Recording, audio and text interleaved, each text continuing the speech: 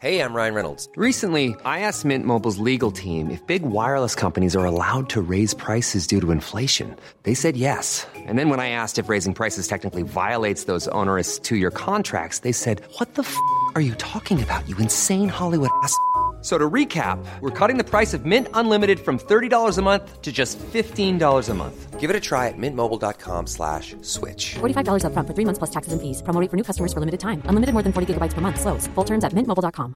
Hiring for your small business? If you're not looking for professionals on LinkedIn, you're looking in the wrong place. That's like looking for your car keys in a fish tank.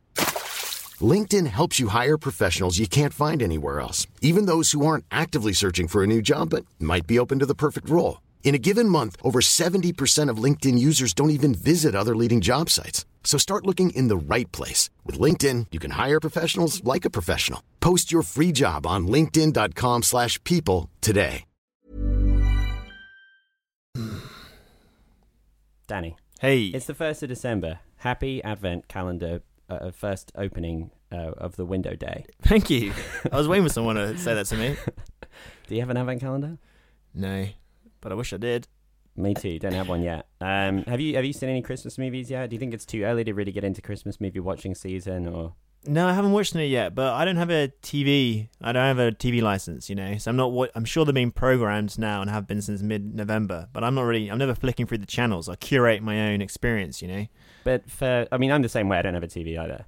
But for kids like us who are online mavens, we get a lot of our Christmas programming from things like Netflix, and they produce these things and sort of dunk them on there. It's like the algorithm has decided, it needs XYZ amount of Christmas programming, and it appears. Yeah, I've been seeing it. I've been seeing it on my watch lists and stuff, but I haven't been clicking on them. Well, I've clicked on one. I watched a movie called The Night Before Christmas, Night with a K. Oh, I see. Like a medieval night. Like a medieval night, exactly. Which is a Netflix movie starring Vanessa Hudgens and Josh Whitehouse. Don't really know who Josh Whitehouse is, but he looks a little bit like Heath Ledger. So I think he's been sort of cast on that basis. He's like a kind of blonde, curly-haired, guy, handsome guy. Sure. And he is a medieval knight who an old crone whisks into the future. Oh my god! To have a romance with a contemporary lonely woman, played by Vanessa Hudgens, and I would say it's pretty brain dead kind of stuff. Quite enjoyable. Yeah. I think like with these kinds of things, they're always like, so factory produced that like 99% of the programming is you know what you're getting in for. Sure. You know exactly how it's going to go. But there's always like one or two little odd things that kind of like, come up through the factory machine. Like there's always some kind of weirdness. Right. And the main thing in The Night Before Christmas, I think, like the most human kind of element to it that the algorithm would not have predicted is the very large number of references to hot chocolate. I think that like it's one of those movies that was written in one evening by a sort of tired, cynical screenwriter. Like I can really imagine the guy, the sort of Hollywood hack who's yeah. I mean, it was written by a woman in this case. But I'm a woman. But I assume she's this sort of, chewed out, cynical type. Sure. But she's called Cara J. Russell, by the way. No shade on her. I'm just as pure conjecture on my part. And but I imagine that, she stayed up late one night. It's like deadline the next day. You've got a formulaic Christmas comedy to churn out. But she had this real craving for hot chocolate. So like every few pages, there's like another reference to it. So like the medieval knight loves hot chocolate, and it's like, but he calls it mead because he's medieval. Of course. And there's like a scene where they go to a supermarket and he just starts like taking loads and loads of cocoa powder, and then she's like, we don't need that much, and he's like, well, just sort of looks at her weirdly and keeps piling it into the shopping trolley. So he's like not just a medieval knight, but he's also kind of like a baby, like sure. He just acts on his instincts kind of thing, drawn by his whims. And there's like another bit where like her friend comes over and she's brought like a Christmas gift, but it's like a kind of glass carafe full of hot chocolate. Wow. Like, it looks a bit like Bailey's, but it's like the context, he describes it as mead, so the context makes it seem pretty clear that it's hot chocolate. But it's like, odd that that'd be the thing you'd be most impressed by. I mean, you probably could have had that, in the past. Like, all the ingredients were around. How does he take, cars and, he calls cars like, I don't know, steam chariots, horses or something like that. Of course he does. And there's a bit where she gives him like, She believes him to be an amnesiac modern man, obviously. Right. Who's like just pretending to be a knight, or he's got a mental illness or something. And she gives him the keys to her car at some point. He's like, I need to drive your horse, your metal steel horse. And she's like, sure, why not? This could go wrong. And it's like, you wouldn't do that. It's going to cause a horrific accident. It's clearly an unwell man. How would you react if like a family friend came round and their gift was a kind of glass bottle full of hot chocolate? with abject terror. Get that out of here. Have you lost your now. mind? That is odd. It's Especially weird, because do you heat up the whole thing? Is it already hot? Does it Right, come like exactly. steaming hot? Yeah, or you like pop this on the stove and it'll be But ready in a glass? couple minutes. You don't want to heat up glass. That's No, bad, well, right? You pour it out into a saucepan, I imagine. But it is weird. Yeah, that is weird. Do you think it seems more luxurious if it's already liquid rather than just a powder? I don't know. So I imagined it as like they'd made some like mad company had made like hot chocolate and were pouring into these ornate vases and they sort of solidified slightly. You just go home and heat up this entire like sort of molten hot glass. It's like a of sculpture. chocolate. Yeah. Yeah, maybe. Anyway, so in other words, a fully fledged recommendation. Couldn't recommend it enough. The Night Before Christmas. Check it out. It's on Netflix. You'll know everything that's going to happen in it except for the hot chocolate stuff, which I've now spoiled for you. Anyway, so no surprises. No surprises there. So, Danny, give us a lowdown on the podcast. Describe it. I'm glad you asked. So, Film Chat is about a group of 5 renowned detectives, each accompanied by a relative or associate, and they're invited to a dinner and a murder by the mysterious Sam Foster. The guests arrive at his mansion and are met by a blind butler named Danny Moran, who is later joined by a deaf-mute illiterate cook named Yetta. Sam joins his guests at dinner, seals the house shut, and then announces that he is the greatest detective in the world. To prove his claim, he challenges the guests to solve a murder which will take place at midnight. A reward of $1 million will be presented to the winner. Before midnight, Danny is found dead, and Sam disappears, only to reappear immediately after midnight, dead from a stab wound. Yetta is also discovered to have been an animated mannequin, now packed in a storage crate, and the party spend the rest of the night investigating and bickering. They are manipulated by a mysterious behind-the-scenes force, confused by red herrings, and baffled by the mechanical marvel that is Sam's mansion. Eventually, each sleuth presents his or her theory on the case, pointing out the other's past connections to Sam and their possible motives for murdering him, is what I would be saying if this was a adaptation of the 1976 whodunit parody film, Murder by Death. This is in fact just a podcast where we talk about and review films. I'm Danny Moran, and joining me, a man with the intelligence of Poirot, the virility of Marple, the good looks of Columbo, the height of Marlowe, Sam Foster. Thanks, Danny. On this week's episode, after ruining Star Wars by putting in too many women and making Luke Skywalker milk an alien walrus, Rian Johnson is back with Knives Out, a fresh twist on a classic whodunit. Danny and I will both be giving our verdicts on how well Rian done it. Plus, I yank my brow as high as it will possibly go in order to review Frozen 2, the sequel to the Disney smash hit animation. Children will love the songs, bright colours and shapes, but we're adults. We ignore those base things, and we understand that it's really a parable about making reparations for colonialism. That's what I used my big adult brain to understand as I was watching the film, and that's what I'll be telling our adult listeners all about. Danny, meanwhile, will give us his take on The Nightingale, Jennifer Kent's follow-up to her critically acclaimed horror, The Babadook. Like Frozen 2, it also tackles themes of colonialism, but as far as I understand, there's not as many show tunes or sparkling magic effects in it, but a lot more horrific, violent crimes. On the news front, we mull over 2 Michael Jackson-related projects that sound like they could be daring, tasteless, awful. Don't know. We'll have to find out. And we check out a recent BBC poll on the 100 greatest films directed by women. All that should leave just enough time for me to announce my review of the film Cats, which I haven't yet seen. But I will be expressing contempt for the film while also flexing my own creative muscles, which are far stronger and more powerful than those of the film's creators, by doing my review as a parody of T.S. Eliot's The Wasteland. Here we go. Okay, cool. April is the cattiest month, breeding cats out of the dead cats, mixing memory in the moonlight. I winked there. Nice. Stirring dull cats with spring cats. Cats kept us warm, covering Earth in digital fur technology, feeding a little cat with dried cats. It's just all about cats. Cats surprised us, coming over the Catburger Sea with a shower of cats. We stopped in the Catlinade and went on into Catlight, into the hair garden, and drank milk and meowed for an hour. It's just all about cats because of the film Cats being about cats. That's good. And like, there's a lot of puns and jokes you can make about cats. Yeah. And the film's bad, so 1 star. But I'm funny. Thanks. Films, films, films, films, films, films, films, films, lots of films, films, films, films, films, movies, good films, bad films, fun films, sad films, films we love, weird films, Lars von Trier films, old films, new films, some John Woo films, films that star Peter Finch, films by David Lynch, films, short films, 6 hours long.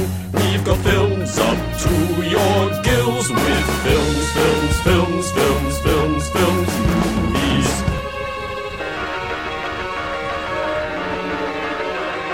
Are you feeling comfortable? Film chat has begun. So, the BBC, much maligned right now for their appallingly slanted and biased election coverage, but they have other output as well. And they have corrected for another criticism leveled at them, or I guess like another imbalance that they've noticed, which is that when they did a recent poll of the 100 greatest foreign language films of all time, just 4 of those 100 films were directed by women. And they noted that in previous polls of top films in different genres and films altogether, women had a very low representation. And so therefore, they have done a poll of the 100 greatest films directed by women, ensuring that women will be represented in 100% of the entries in the poll. And they just released it last week. So, Danny, what did you make of this? I found it to be an interesting list, mainly because films like lists of these nature that just focus on films directed by women aren't that prevalent, whereas like best of lists are like endlessly being produced by every film magazine or film output. And what's interesting about those ones, there's so much like received wisdom goes into it. I don't think like when Sight and Sound have a list of 100 best films ever, it's basically the last list with maybe like a 5% change. Yeah. It's like what gets swapped out. It's like sourdough or something. You know, there's always just the old. There's like a really established canon. Yeah, in exactly. a way that there's not for female directed films. And what I was surprised by was just how many of the films on the list were recent. I did a little count, and 44 of 100 of them were made in the noughties. Oh, wow. And films like Portrait of a Lady on Fire, which hasn't even come out in the UK, and The Souvenir, both came out this year and are on the list. And it's a case of like a lot of filmmakers, like Lynn Ramsey, like every one of the movies she's made has made it onto the list, which is probably not true of any male director, because I guess it's a smaller data source. Yeah. But some of the picks led me to conclude that I think just like critics can't think of 10 movies directed by women. And like, I think my main evidence for this argument is that like Leni Riefenstahl's on the list twice for God. Triumph of Will and Olympia. And it's like, if you've got to, like, every critic, they polled 368 critics, and you've got to list your 10 favorite movies. So if you like can't think of any films directed by women and go for like Triumph of the Will, which is like technically a very important movie in terms of like film grammar, but is not, I think most people... Was Birth of a Nation on the 100 greatest movies Well, of all time? exactly, right? Yeah. And I also think it's a case of just kind of reverse wisdom of the crowd. So like critics who are a bit more versed in the history of female-directed movies, whatever choices they make get cancelled out by people who just put The Hurt Locker and Lost in Translation, because those are probably like the two, not to disparage those movies, But they're very famous. but they're very famous female-directed films. Yeah, and I kind of... Well, the list is not made for this purpose, but I was kind of disappointed by how familiar it was. It was basically like the most successful working female directors right now, all their movies are on the list and take up like half of it. It's like, who makes movies? Like Andrea Arnold is like, okay, 2 of her movies on the list. And like Lynn Ramsey, all her films. Celine Sciamma, like 3 of her 4 movies are on the list. It's like, yeah, it's interesting. And I feel I guess it illustrates the problem that prompted the list to be produced in the first place. The sort of paucity of women directing movies. Yeah, absolutely. But it's stuff like, I don't know, I don't think, like, right at 100 was The Kids Are All Right. Remember that movie from like 2010 with Julianne Moore and Annette Bening? It was like a pretty solid indie drama. It's clearly not one of the best films ever made by... Do you know what I mean? It's like there's lots of middling films. Yeah. I noticed that The Matrix is on here. That's cool. Which is cool, yeah. I'm glad they've put that on there. It's at 35, though. Like, there's no way that The Matrix is not better than The Hurt Locker. Yeah. Sorry. I absolutely agree. But I felt very smug and woke because I'd seen or heard of lots of these films. So whoa! Well done, me. That's very impressive. Well, the only one I've seen is The Matrix. That's not true. I've seen more movies than that one here. Tony Erdmann, number 8. Yeah, no, she came up 3 years ago. I've seen a bunch of them. Well, it is really good. Yeah, that's a great movie. I'm glad that's really high up there. But also like films which are just kind of mainstream hits, like Clueless and Big, and people like women directed those. But I don't think they would ever appear on a non-gender specific list. Yeah. You know what I mean? It really makes me think that people were just like, were given this task of 10 movies and just could not think of. So do you think there's a better list out there, or is it just because filmmaking has been so dominated by men? Yes and yes. Well, I think it's like definitely there's just more visibility around in this century. There's just like more literature written about women. Champion like film festivals are really making an effort to include women more, so it's just easier to think of contemporary working female film directors than ones who haven't before. But I would like the BBC. This list is not enough to make one which is like the best films directed by women the 20th century. I think that's a more interesting list. That would be an interesting list. What has been just forgotten about because we're too busy talking about how good the opening shot of Citizen Kane is or whatever. You know, I want all these undercover, history's not, what's the, like a male version of a whitewash, a male wash. History's a fucking male wash, okay? Yeah.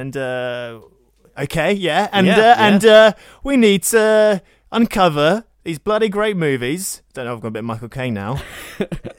Women directed last century. You don't get points for knowing who Andrea Arnold is, okay? Everyone fucking knows who she is. Yeah. I mean, yeah. I think there are nevertheless going to be like a lot of films on this list that people will not have seen that they might go seek out because it's out there. People might be like, oh, maybe I'll finally get around to watching Cleo from 5 to 7 by Agnes Varda, which is the second best movie ever directed by a woman according to this. I'm glad that it's being produced. I think you made a lot of good points about it. I don't have a huge amount else to add, except it does remind me of a lot of movies that I really want to see that I haven't seen. I really want to see Harlan County, USA. Have you seen that? Yes, I've seen it. Barbara Koppel documentary. Yeah, man. Which side are you on? It's the famous song. Striking Minds. Yeah. Is it good? Do you recommend? It's brilliant. It's got an iconic moment in it. I won't say any more than that. All right, well, if it's got an iconic moment in it, then I really want to watch it. No, it's just like if this wasn't a documentary, you wouldn't believe it. Moments in it, which is quite like chilling. Okay. But yeah, I was really on the side of the miners. I got to say the the workers. Pro worker. I got to say, I went in neutral, and I very quickly found myself really siding with the workers. Yeah, well, I think a great point. Glad to hear it. If you came out really pro boss, I would be less inclined to watch the film. How about this? A list of like the 100 greatest films produced by women, or like the 100 greatest films where the woman was the director of photography. Yeah. Because like the lack of representation for women behind the screen is not limited just to their not being directors, but their talent generally. Exactly. Actually, like the best films written by women would be an interesting list as well. Basically, Beeb.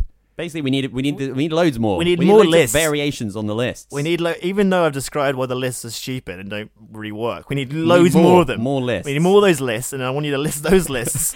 We need to know what the best of the list is. I want 10,000 tough guys, and I want 10,000 soft guys to make the tough guys look tougher. And here's how I want them arranged. Tough, tough, soft, tough, soft, soft, tough, tough, soft, soft, tough, soft. Sir, I'm afraid you've gone mad with power. Of course I have. You ever tried going mad without power? It's boring. No one listens to you.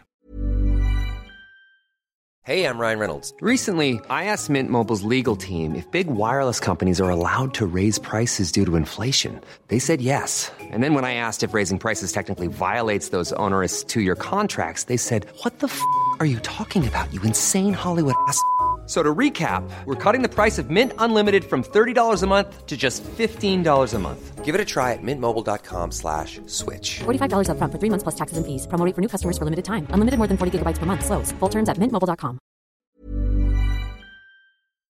So this year saw the release of the epic documentary Leaving Neverland, which seemed to conclusively prove the rumours that Michael Jackson was a paedophile. And I don't know whether he's been cancelled or not. I think I'm still hearing his music and stuff. But you would think that they probably wouldn't rush to make a sort of like, I don't know, Bohemian Rhapsody style biopic. But the producer of Bohemian Rhapsody, Graham King, has acquired the rights to Michael Jackson's life and music, I guess, to make a biopic of it.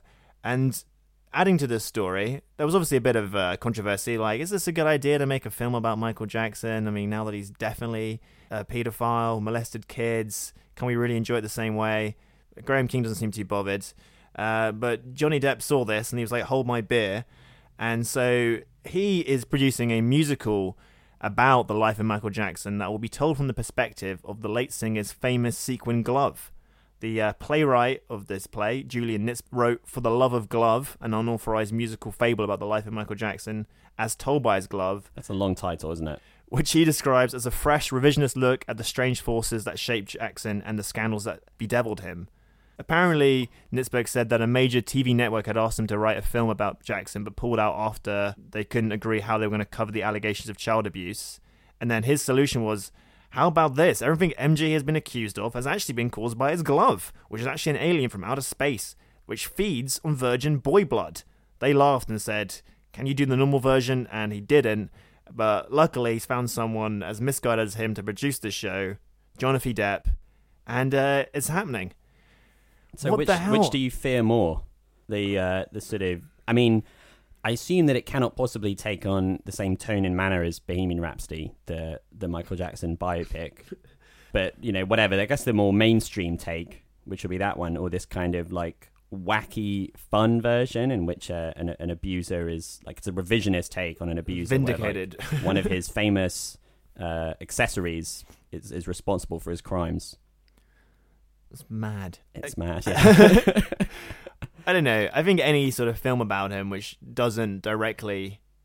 I mean, even if the film was about the child abuse, I'm not sure if that's even warranted or needed, given this documentary exists. It's like, you've seen the documentary, now see the fictional dramatization of it? It's like, what's the point? Yeah, I don't know what the sort of like non-exploitative version of this story could be.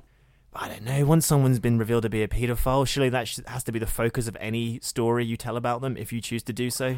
I guess so. It's a... You know, our culture and like the sort of culture industry that we live in cannot possibly help itself but churn out these kinds of things. And someone turning out to be a horrific criminal is just another exciting aspect to their life that makes it yet more tantalizing for a film story. And a lot of like musical biopics feature, you know, the gritty side of the person that you didn't see in front of the cameras or whatever, like focusing on their drink and alcohol addiction or their like abusive nature, or, you know, they're always troubled in some way. And I guess this is just a particularly extreme version of that. But the scary thing is the fact that a model already exists for this sort of thing. You know, he was a childlike wonder guy in front of the camera, but the tunes that everyone loved to dance to and whatever. And then, but behind the scenes, he wasn't so nice. You know, we've seen that kind of story, many times. I don't know how you do it in a way that's not tasteless. Maybe do it in like several decades or something like that, once we've got a bit of distance from this, and, you know, it's not so fresh in the memory of his victims. But I don't like, what do you think would be the sort of healthy way for culture to react to things like this, when like absolutely iconic figures, like people who, someone like Michael Jackson, who's produced some of the most famous songs of the century, and, you know, obviously his music is absolutely beloved and it's really great, has this indelible cultural impact. And if they turn out to be, you know, a horrific person, like they've committed these awful acts, what do you think would be the most healthy way for culture to respond to it? Like, does it become wrong to like celebrate their music in a really overt way, or? Yes, I guess so. Yeah. Like, I guess you know, if someone chooses to listen to his music, that's fine. But I don't think radio radio station should play his music. And I don't think people should make art based on his legacy, like, because all you're doing is perpetuating it. Like, you know, his mark on the culture is already so huge to begin with. You don't need to, like, add to it. That's true. Yeah. So, I don't know. It's up to everyone's. I don't know. It depends. Like, damn it, well, Thriller's such a great album, but you know, the whole can you separate the art from the artist? I was like, not really for Michael Jackson. For me, I would say, because I don't know. When someone's a paedophile, it's really like that's kind of the line in the sand, isn't it, for most people? When we did philosophy together, that was also always like the sort of worst crime someone could do in a sort of stupid... The ethical dilemma. The ethical dilemma. Ethical dilemma. Yeah, that's like the worst thing anyone can think of. Yeah. So I don't know. I would not go see these films, and I do not support them being made.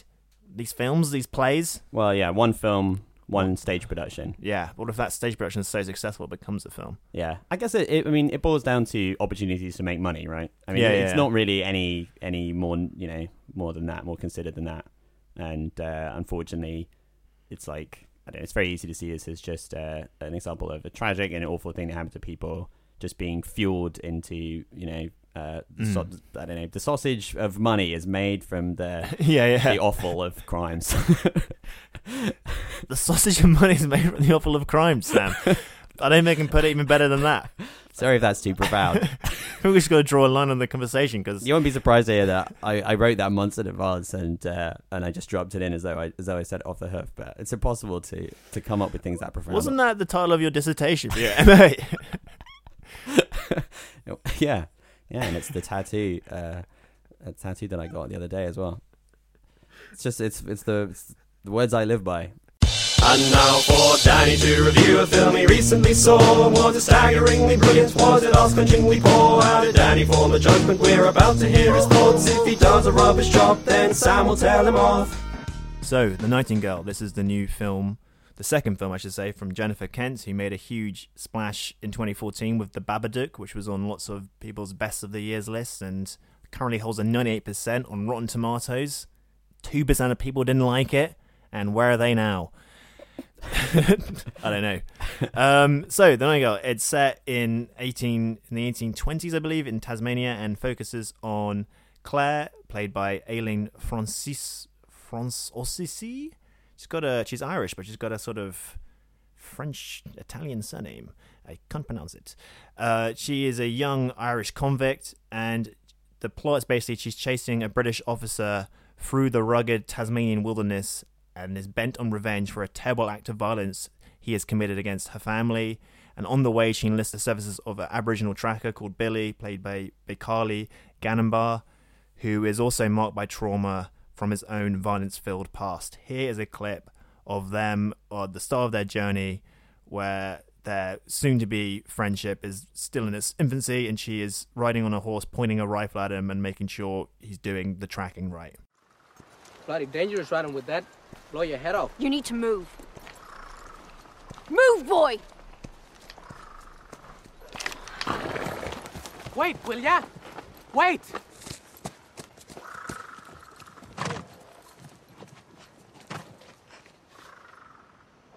Go the wrong way if you want. Them soldiers went this way.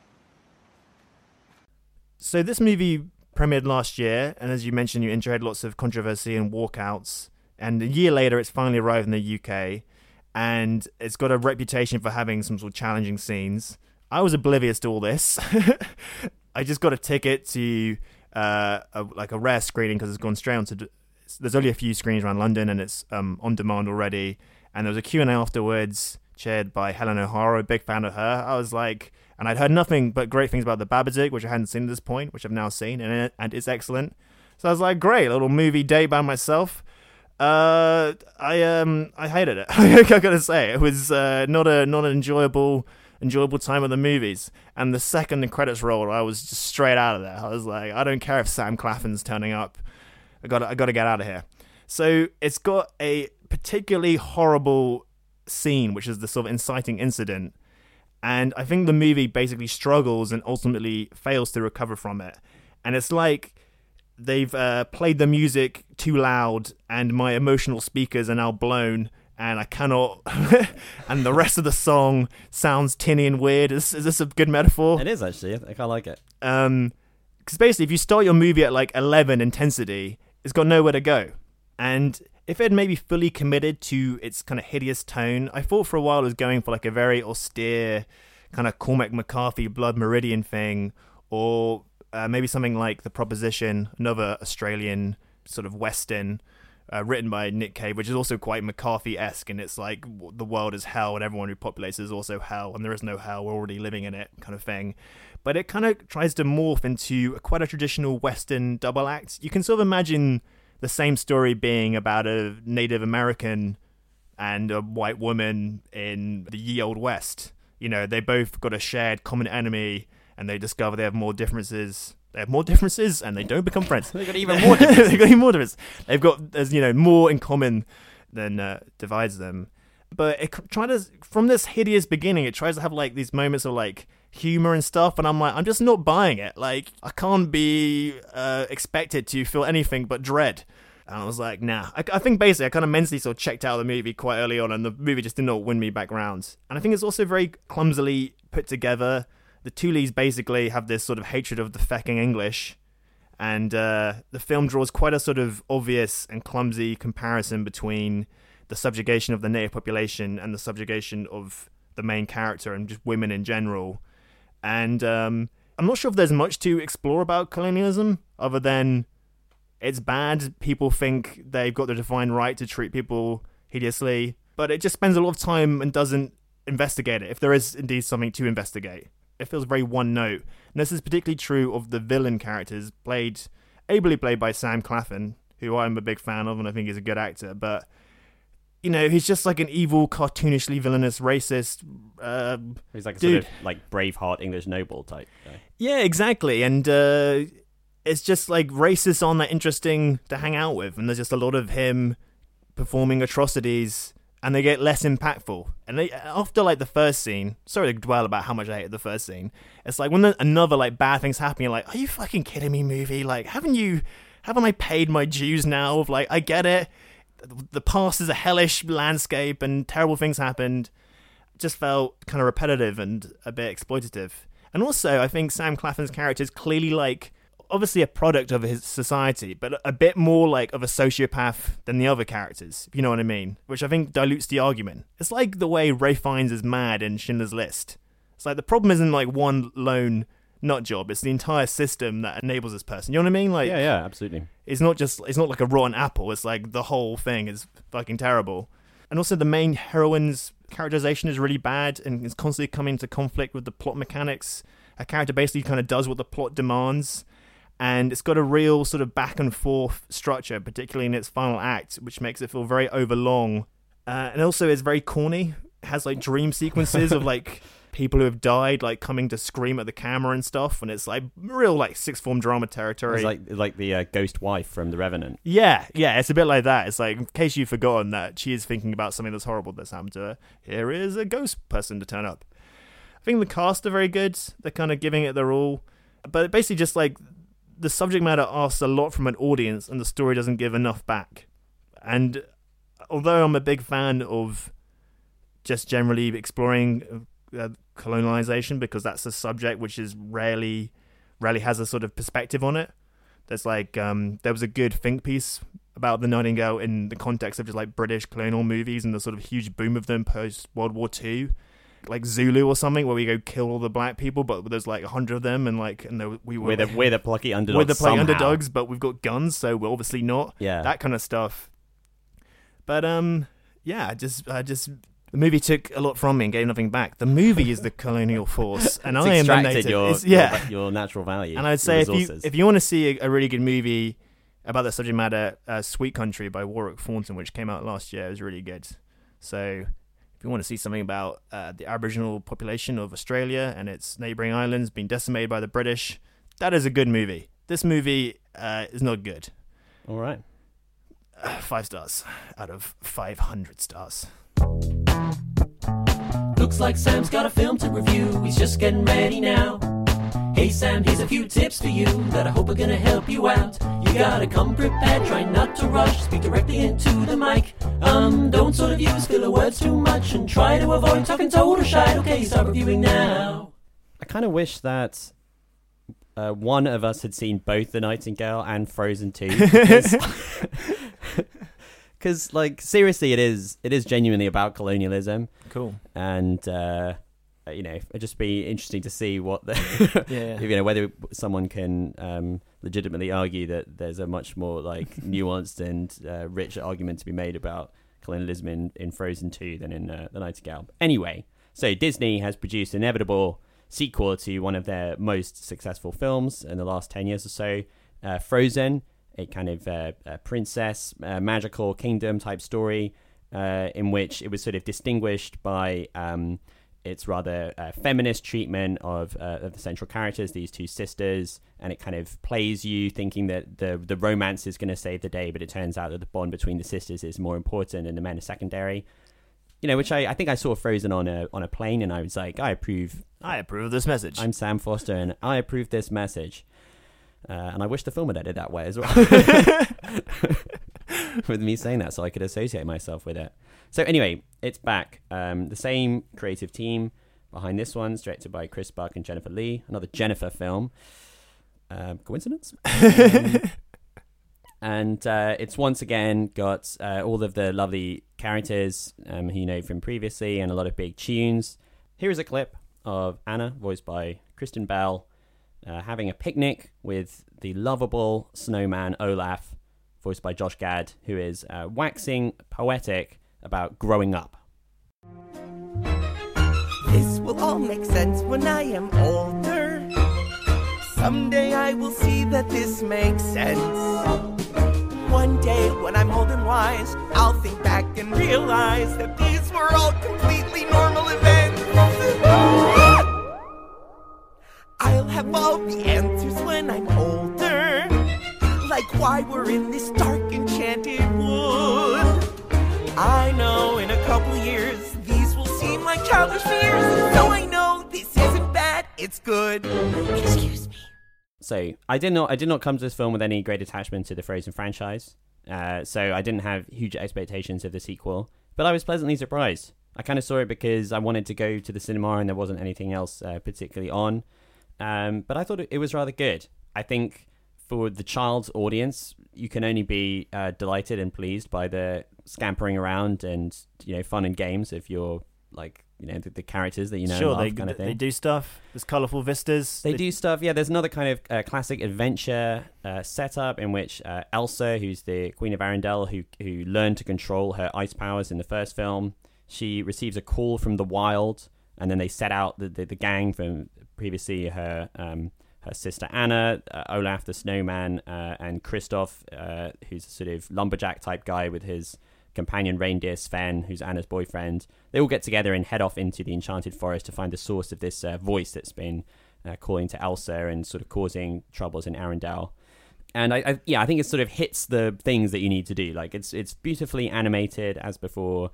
The songs kind of, they're like very anthemic, and I did feel a bit like they might be sort of straining a little bit too hard to match the epicness of Let It Go, which is obviously the big hit song from the original Frozen.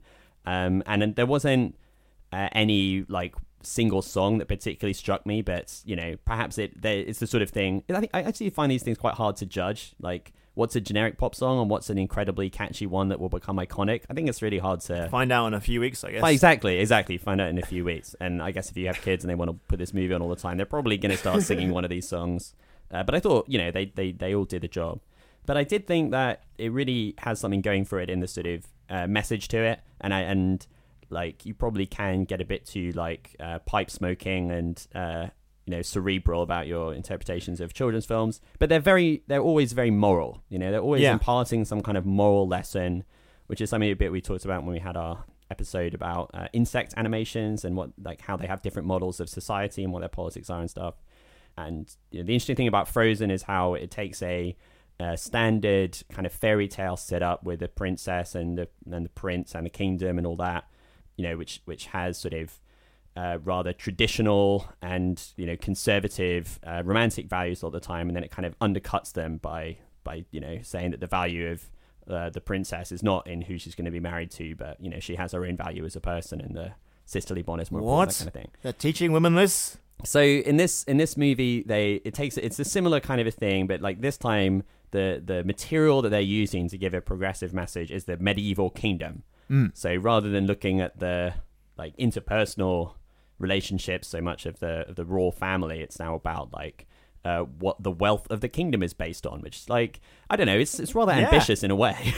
And basically the story that develops is to do with a rural and more magical community. It's doing that sort of classic thing where like magic kind of represents nature and I don't know, like the natural world. The natural world is like less developed, Right. And, like, the purer style of living. Exactly, like, and the power of industry and all that kinds of stuff, and like development kind of cancels out magic. Like the Uruk-hai, the orcs and stuff, chopping down trees, burning shit. Exactly. Killing the ants. Exactly. Yeah, like stuff use coal and there's a lot of smoke and stuff. That's bad. That's bad. And like flowering trees and woodlands and brooks and all that. That's good. So there's this like neighboring group, and there's a bit of backstory about how like the kingdom went there. I don't know. I'm gonna give a bit of the plot of the way of this movie because I don't give a shit. I want to talk about it. If you want to go in totally blank, don't listen on. But anyway, so there's some backstory that develops in which you learn that the princess's father, when he was a kid, went over as sort of delegation, and they had this relationship with like the local kind of druid people who look somewhat Mongolian. They're a bit like a sort of steppe nomad people, but they live in the forest kind of thing. And they gave them a gift of a dam on their river, and then this was supposed to be a kind of peace offering. And then it turns out later on in the film that the dam is like sucking the magic out of the forest, and this caused this kind of permanent rupture in the between the two kingdoms, and then the sort of solution has to be that you need to like destroy the dam and return things to the state they were before. And that's actually a rather sort of sophisticated message about colonial extraction of resources. Yeah, and that like going in and kind of quote unquote developing a quote unquote less developed society, which is often sold as an act of altruism that's supposed to benefit other countries, can just be a form of extraction where you destroy their way of life, put in your own industries, and you take their resources away and impoverish them. Yeah. And that the wealth of the kingdom is kind of built on that stuff. It looks all very nice, but underneath it, there's this like injustice, which is the consequences of which you're still living with today. And so like by kind of reversing that, they have to give something up. And the film, like, I thought slightly cheated it at the end. Like there was a point where I was like, "Holy shit, they're really going to go. Going to go for this," and they don't quite commit to the sort of logic of that. And they kind of has its cake and eats it too. But I was a bit like, well, it's ultimately a children's film. Sure. So fine, but fine. The kids will like it. Like it's little stupid babies like it. With my big adult brain is disappointed. But I was like, I found it hard not to applaud that general idea, because so often like these kinds of like well-meaning movies end up just being rather patronizing toward it's very easy to lean into the sort of noble savage type tropes, absolutely, which I thought this did not do, and it deliberately, at least it had a deliberate attempt to avoid it by tying in the sort of forest people with the actual people in the kingdom. It turns out they're sort of interrelated or whatever, like so they're not the outsiders. Turns out they were there all along type of thing. And I was kind of reminded of something like Pocahontas, like another story of colonialism, but that has been criticized a lot. I actually have not seen Disney's Pocahontas. Have you seen it? Years ago, literally when it came out. So well, I was looking it up afterwards, and I was like, I wonder how Disney has treated this kind of subject matter in the past, and it came under a lot of flack, basically for taking what's actually quite horrific historical story of exploitation and like turning it into this like lovable Disney tale. And clearly a film that was well-meaning and tried to give Native Americans a positive portrayal in the film, and is somewhat critical of the settlers, but at the same time, isn't really getting to the heart of the matter. And I thought Frozen 2 was doing a pretty good job. So got to give it props for that. Zootropolis, the Disney animation guys, pretty woke. They're switching on. Switch on. I mean, they're never going to be like I'm always sort of reminded, like, one of the tweets that I often think about is like, there was this discussion about how left-wing Black Panther is. Yeah. When that came out, and then like people were sort of criticizing it for like having a sort of heroic CIA agent character and all this. And then someone tweeted something like, my favorite bit of Black Panther is when he turns directly to the camera and explains that he's the same kind of communist I am. Yeah. And I think like it's a really good point. You know, like, you know, what that tweet is obviously getting at is that like these like major blockbuster films are not going to be radical, really. Like they're not going to like be this sort of incredible anti-system polemic that's going to sort of leave you fired up to like, you know, destroy this structural injustice in your society. But basically, if they're going to have vaguely progressive messages, you know, they can be better or worse. And there was something that was really fresh and good in Black Panther, even though it's, you know, not a sort of radical leftist film by any means. And in the same way, I think there was like something unusually good about how Frozen 2 tells its story. So yeah, okay, give it a thumbs up. I might see it. How's it doing at the box office? Is it I doing assume okay? well. I don't know. Like, how could it not? I heard it was struggling. I heard there's rumors it won't break even. I do have negative comments to make about Frozen 2. My big critiques. Yeah. Firstly, I really don't like the snowman character. I think he's one of the most annoying comedy sidekicks of any Disney film. Well, isn't that just Josh Gad in general? He's just like a bit annoying. It's just annoying. And he's annoyingly animated. I don't like the design of him. His mouth is too big. I just don't like it. And also, the two sisters, I think, are quite similar. They just sound the same and like they look very similar, you know. So that's my beef with that. Other than that, good.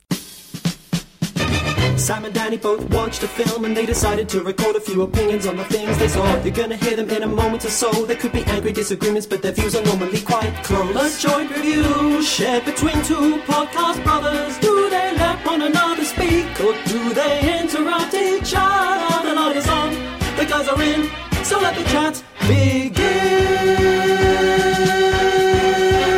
Start talking now. Knives Out. This is written and directed by that franchise-killing pariah, Rian Johnson. And it is a kind of modern take on Agatha Christie whodunit. The star of the movie, legendary mystery writer Harlan Thrombey, I think is basically sort of the Stephen King of mystery writers in this universe, has committed suicide on his 85th birthday, and the police have gathered everyone who's at the party, which is his sort of extended family, interviewing them. But aiding the police is gentleman sleuth Benoit Blanc, played by Daniel Craig, in a sort of full foghorn leghorn mode, and he believes that foul play is afoot. Here's a clip of Jamie Lee Curtis playing Linda, the Christopher Plummer's oldest daughter, sort of confronting his involvement in the case. Mr. Blanc, I know who you are. I read your profile in The New Yorker. I found it delightful. I just buried my 85-year-old father who committed suicide. Why are you here? I'm here at the behest of a client. Who? I cannot say, but let me assure you this. My presence will be ornamental. You will find me a respectful, quiet, passive observer of the truth.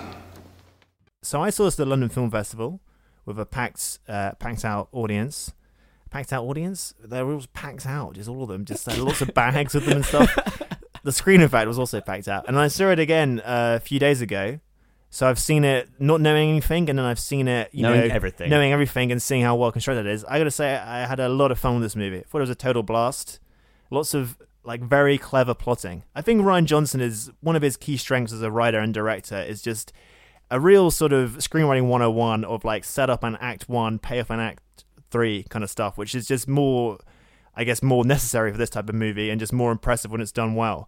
And every incidental detail will come back either as a, as a funny joke or a plot point or something about a character or a detail. And even, it's not like every single thing is the plot, but the way it sort of establishes its large cast of characters, and they all pop, I would say. And all the A-listers, it's got a great cast like Jamie Lee Curtis, Michael Shannon, Chris Evans. They're all having a great time, and it's not in an annoying, I'm paying for someone else's holiday way, but in a sort of infectious way where it felt like it was a lot of fun to make, and it's a lot of fun to watch.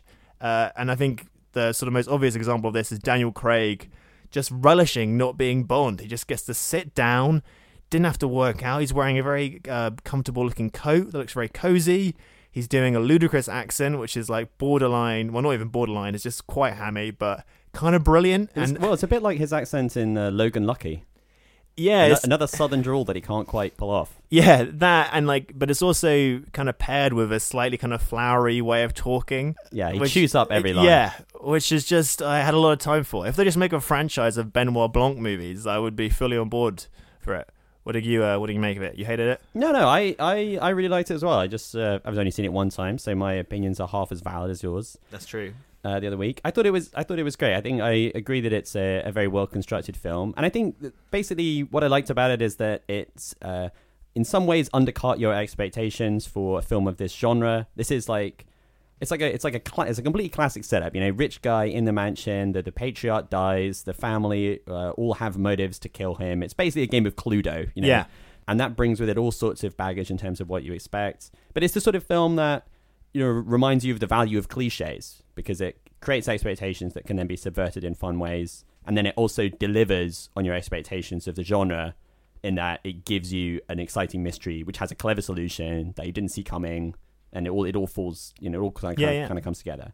And I think one of the shortcomings of a lot of these types of movies, like detective stories that are very reliant on clues and plot twists and stuff, is that sometimes the solution, you know, might have been a very neat one in terms of how it was constructed, but it's not necessarily dramatically satisfying. Like, this is a bit of a random comparison, but just this morning I watched an episode of the television program House, and in House, you know, he's a disease detective. Yeah, he's like he's solving like the Holmes, clues. right? He's Sherlock Holmes, but a doctor, and he's solving the clues to find the illnesses. And in this episode, you know, it's the sort of classic thing where this guy's got this like mix of bizarre symptoms. They can't figure out what it is, and then eventually they kind of put all the clues together and they work out what it is. But the solution is just like something I've never heard of, that happens to fit the symptoms. And I'm sure that like it's a real illness and it's an ingenious bit of plotting, but it has no dramatic impact whatsoever, because it's just like, oh, it's this thing. You know, I looked at the index and it was this illness. Whereas in this movie, it all has a purpose and it's really doing something with all of that. And when it all like comes together, it's dramatically satisfying, as well as, you know, it has that kind of like watchmaker precision type thing. You know, the last piece of the jigsaw falls into place and it's like, oh, that was really clever, while also telling a good story at the same time. So I thought that was great.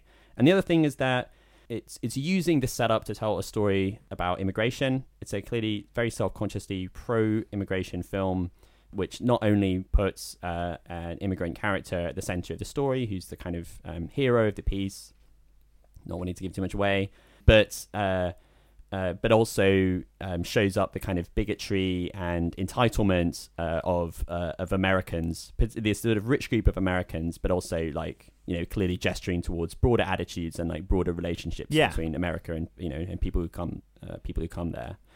And and I found that rather refreshing as well. There's this like thread that runs through the movie about people getting what they deserve.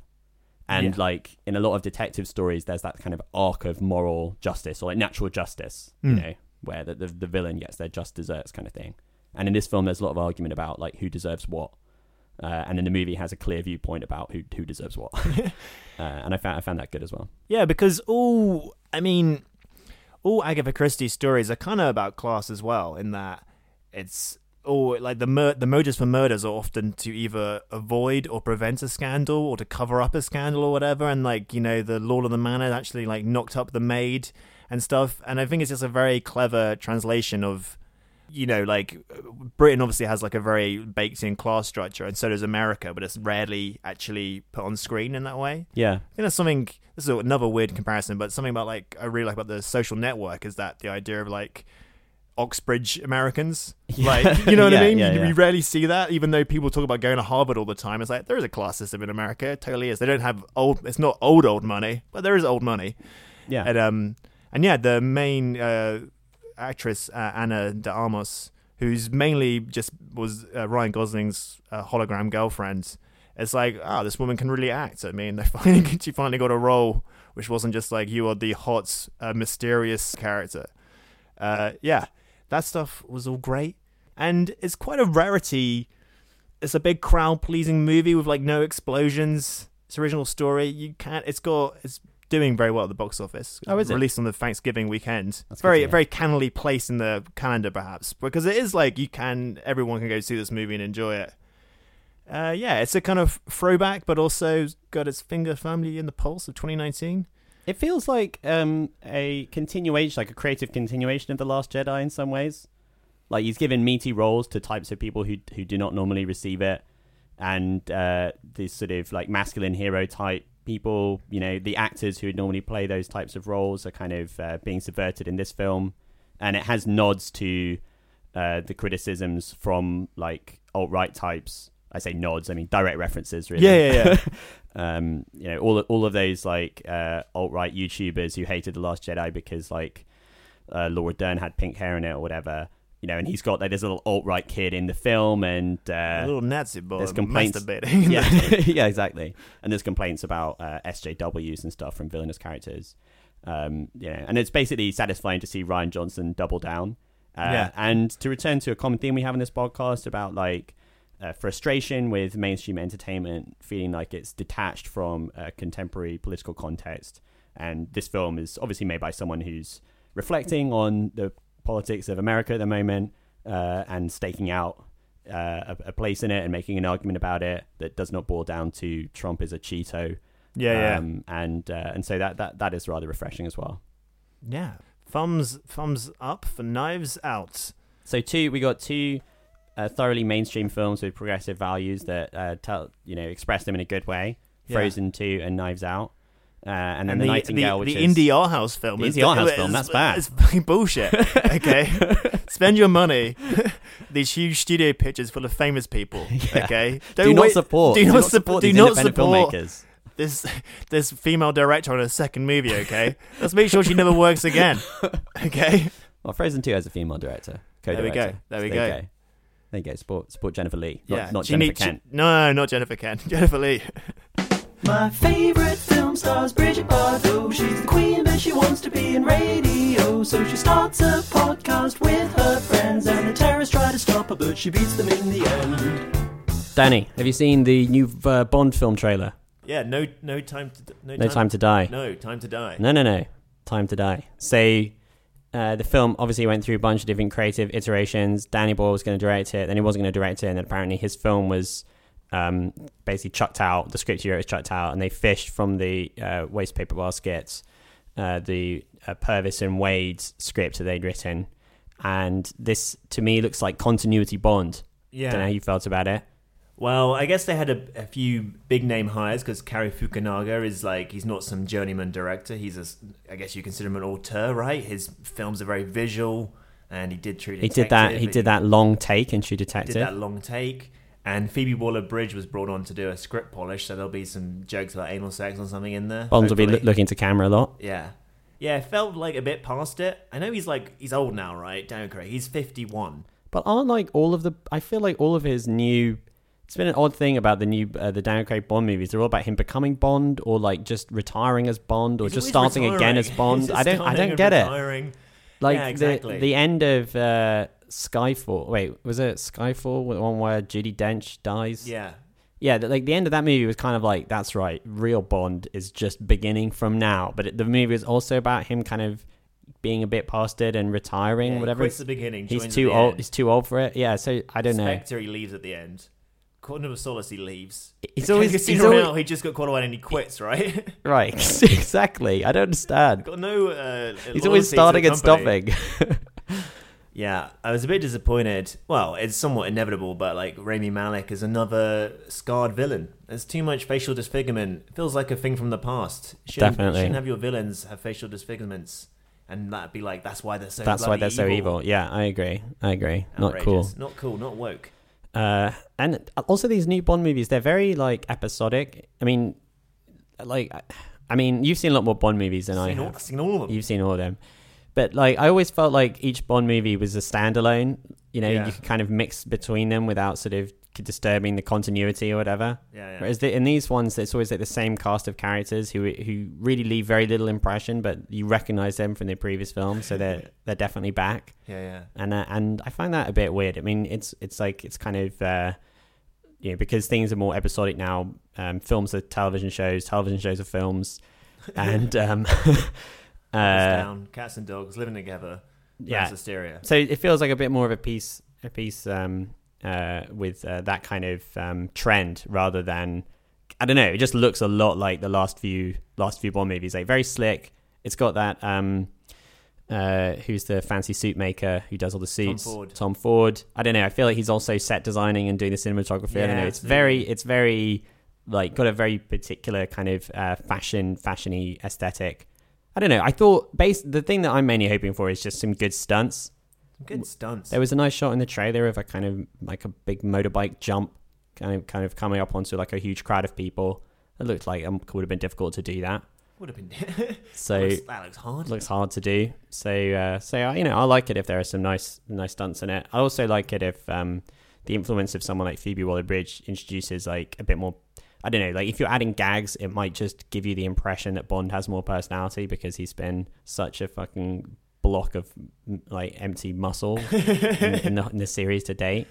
Yeah, it's just, I don't know. The fact that Ana de Armas is like one of the Bond girls, every woman's dream to be a Bond girl, and she was just in Knives Out with Daniel Craig, where they have this like avuncular relationship. Yeah. Like, is he just gonna like bang like someone who's clearly some sort of sultry woman with like, no lines? Yeah, exactly. He's like 25 years as junior, and it's just like, now that you're over 50, it's just getting creepier and creepier. Yeah, I also feel like with Daniel Craig that he has struggled with the role of Bond because it demands this kind of iconic quality, which I just don't think he naturally has. No. He definitely is someone who, is muscular and looks good in a suit and is kind of like, I don't know, a slick looking guy. But I don't think he has this effortless cool, which the iconic nature of the role kind of requires, and that he's always having to project it. And I just feel like that when he stands and he looks like he's been trained to be cool. He's got like a big broad stance and he does things with a flourish but he's not. I know what you mean. He doesn't have that, like, he doesn't ooze charm in a way that, this role has to do. So I think that's a bit of an issue for him. Yeah, I guess so. Well, here's hoping the cars go fast and he gets some gadgets and his fucking dick gets wet. His dick gets wet. Yeah. Brilliant. The franchise demands it. All right. See you next week. Whatever bizarre schedule we release these on. Next week, the Christmas special. Yeah. So we're going to review Star Wars, Rise of the Skywalker. You're going to review Cats. For real. You're not going to see Cats? I don't know if I get the time. Come on. Not that fussed about seeing Cats. All of the digital fur. Poor Tom Hooper. He's got a second house to buy. Yeah. He's a stall to turn up. Oh. All right, well, I'll definitely be seeing Cats, and we'll review the new Star Wars. I'll be giving Cats 5 stars and Star Wars 1 star, just so you know. Nice. I was going to say, Star Wars 1 cat. And we'll also do our top 10s, and it'll be fun and games and Christmas frivolities, now that we're all in the festive mood. Yes, exactly. All right. Thank you, guys. Goodbye.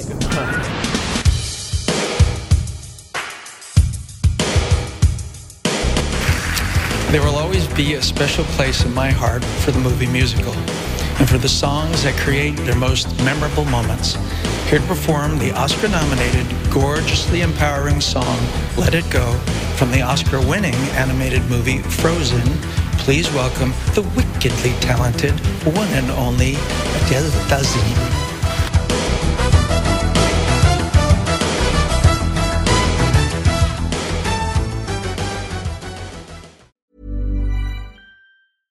Imagine the softest sheets you've ever felt. Now imagine them getting even softer over time. That's what you'll feel with Boll & Branch's organic cotton sheets. In a recent customer survey, 96% replied that Boll & Branch sheets get softer with every wash. Start getting your best night's sleep in these sheets that get softer and softer for years to come. Try their sheets with a 30-night guarantee. Plus, get 15% off your first order at BollandBranch.com. Code BUTTERY. Exclusions apply. See site for details. Hey, it's Paige DeSorbo from Giggly Squad. High quality fashion without the price tag. Say hello to Quince. I'm snagging high-end essentials like cozy cashmere sweaters, sleek leather jackets, fine jewelry, and so much more. With Quince being 50 to 80% less than similar brands. And they partner with factories that prioritize safe, ethical, and responsible manufacturing. I love that. Luxury quality within reach. Go to quince.com/style to get free shipping and 365-day returns on your next order. Quince.com/style. Even when we're on a budget, we still deserve nice things. Quince is a place to scoop up stunning high-end goods for 50 to 80% less than similar brands. They have buttery soft cashmere sweaters starting at $50, luxurious Italian leather bags, and so much more. Plus, Quince only works with factories that use safe, ethical, and responsible manufacturing. Get the high-end goods you'll love without the high price tag with Quince. Go to quince.com/style for free shipping and 365-day returns.